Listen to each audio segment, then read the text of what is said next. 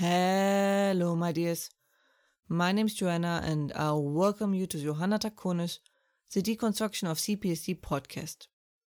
In this episode, we will talk about something that has affected me very strongly, and was the reason I looked into creating this podcast. So it is quite a personal topic. I am talking about survivor's guilt. We will focus this episode on validation and first band-aid measure, and in another episode most likely I go into countermeasure, as I improved my methods and can treat it now a lot better and almost removed it. It is a difficult topic for me to talk about, but it is important to do so. So let us talk about it. When I first broke free of my CPTSD and all of it, I was so euphoric. I finally going to join the club and might get a t-shirt that says, I beat CPTSD and I didn't even get a t-shirt. Or something along those lines. I have a silly sense of humor. Because of all those things that went so badly during my healing journey, I thought I was dead last of the group I swam with and lost contact with. They had therapists and help and all of that. I didn't. So I assumed I was way behind everyone else. Like, way. If it were a marathon, I expected one of the organizers to appear next to me to ask me if I really want to continue or if they can finally go home. So when I finally entered the clubhouse, I had already an excuse for my incredible delay on my tongue and was ready to say it, when I saw that the clubhouse was an empty room. No one was there. My first reaction? Wonderful, I am late and at the wrong place. So I searched and checked. But it wasn't that I was wrong, but that I was first. I lost sight of my fellow members because I was ahead of them, not that behind.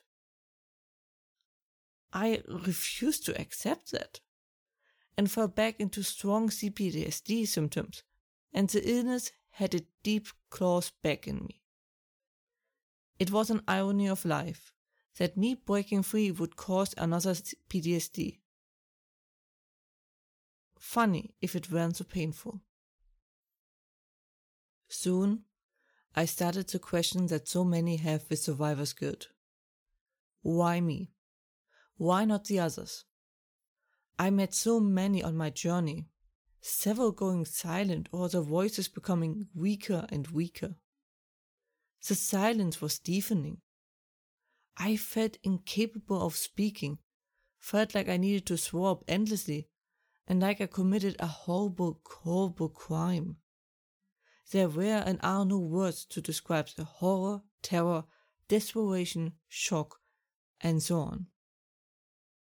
I felt hypocritical to complain about feeling bad, when others were literally dead, dying, or still suffering. I felt like I cheated, that I took something that wasn't meant for me, the cheater that got the prize. I so desperately searched for others like me, but there were none. Those I found were way behind me, or in delusion of their own state.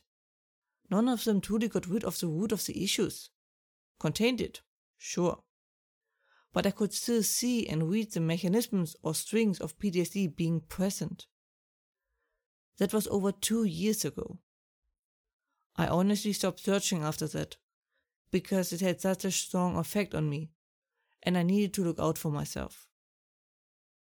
Thankfully, my experience and techniques helped me soon to contain it.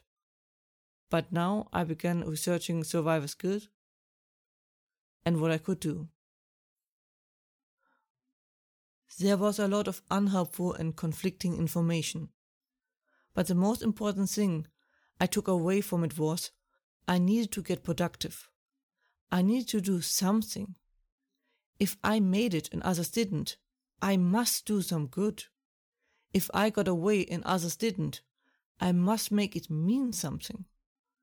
I did plan over the time of my healing journey to write that journey down in a book, my life had been quite an unusual story. And reading other stories had helped me a lot during my healing journey. I thought mine would have just been one in a collection of books. And then my plan was just to move on, go back to studying or whatever. But now, all focus was on how can I help others. I thought about how to spread my way of making it to as many people as I could reach. Even if they did not find use in my way, knowing someone made it is so important. An unbeatable mountain becomes a difficult mountain once someone planted a flag on top of it.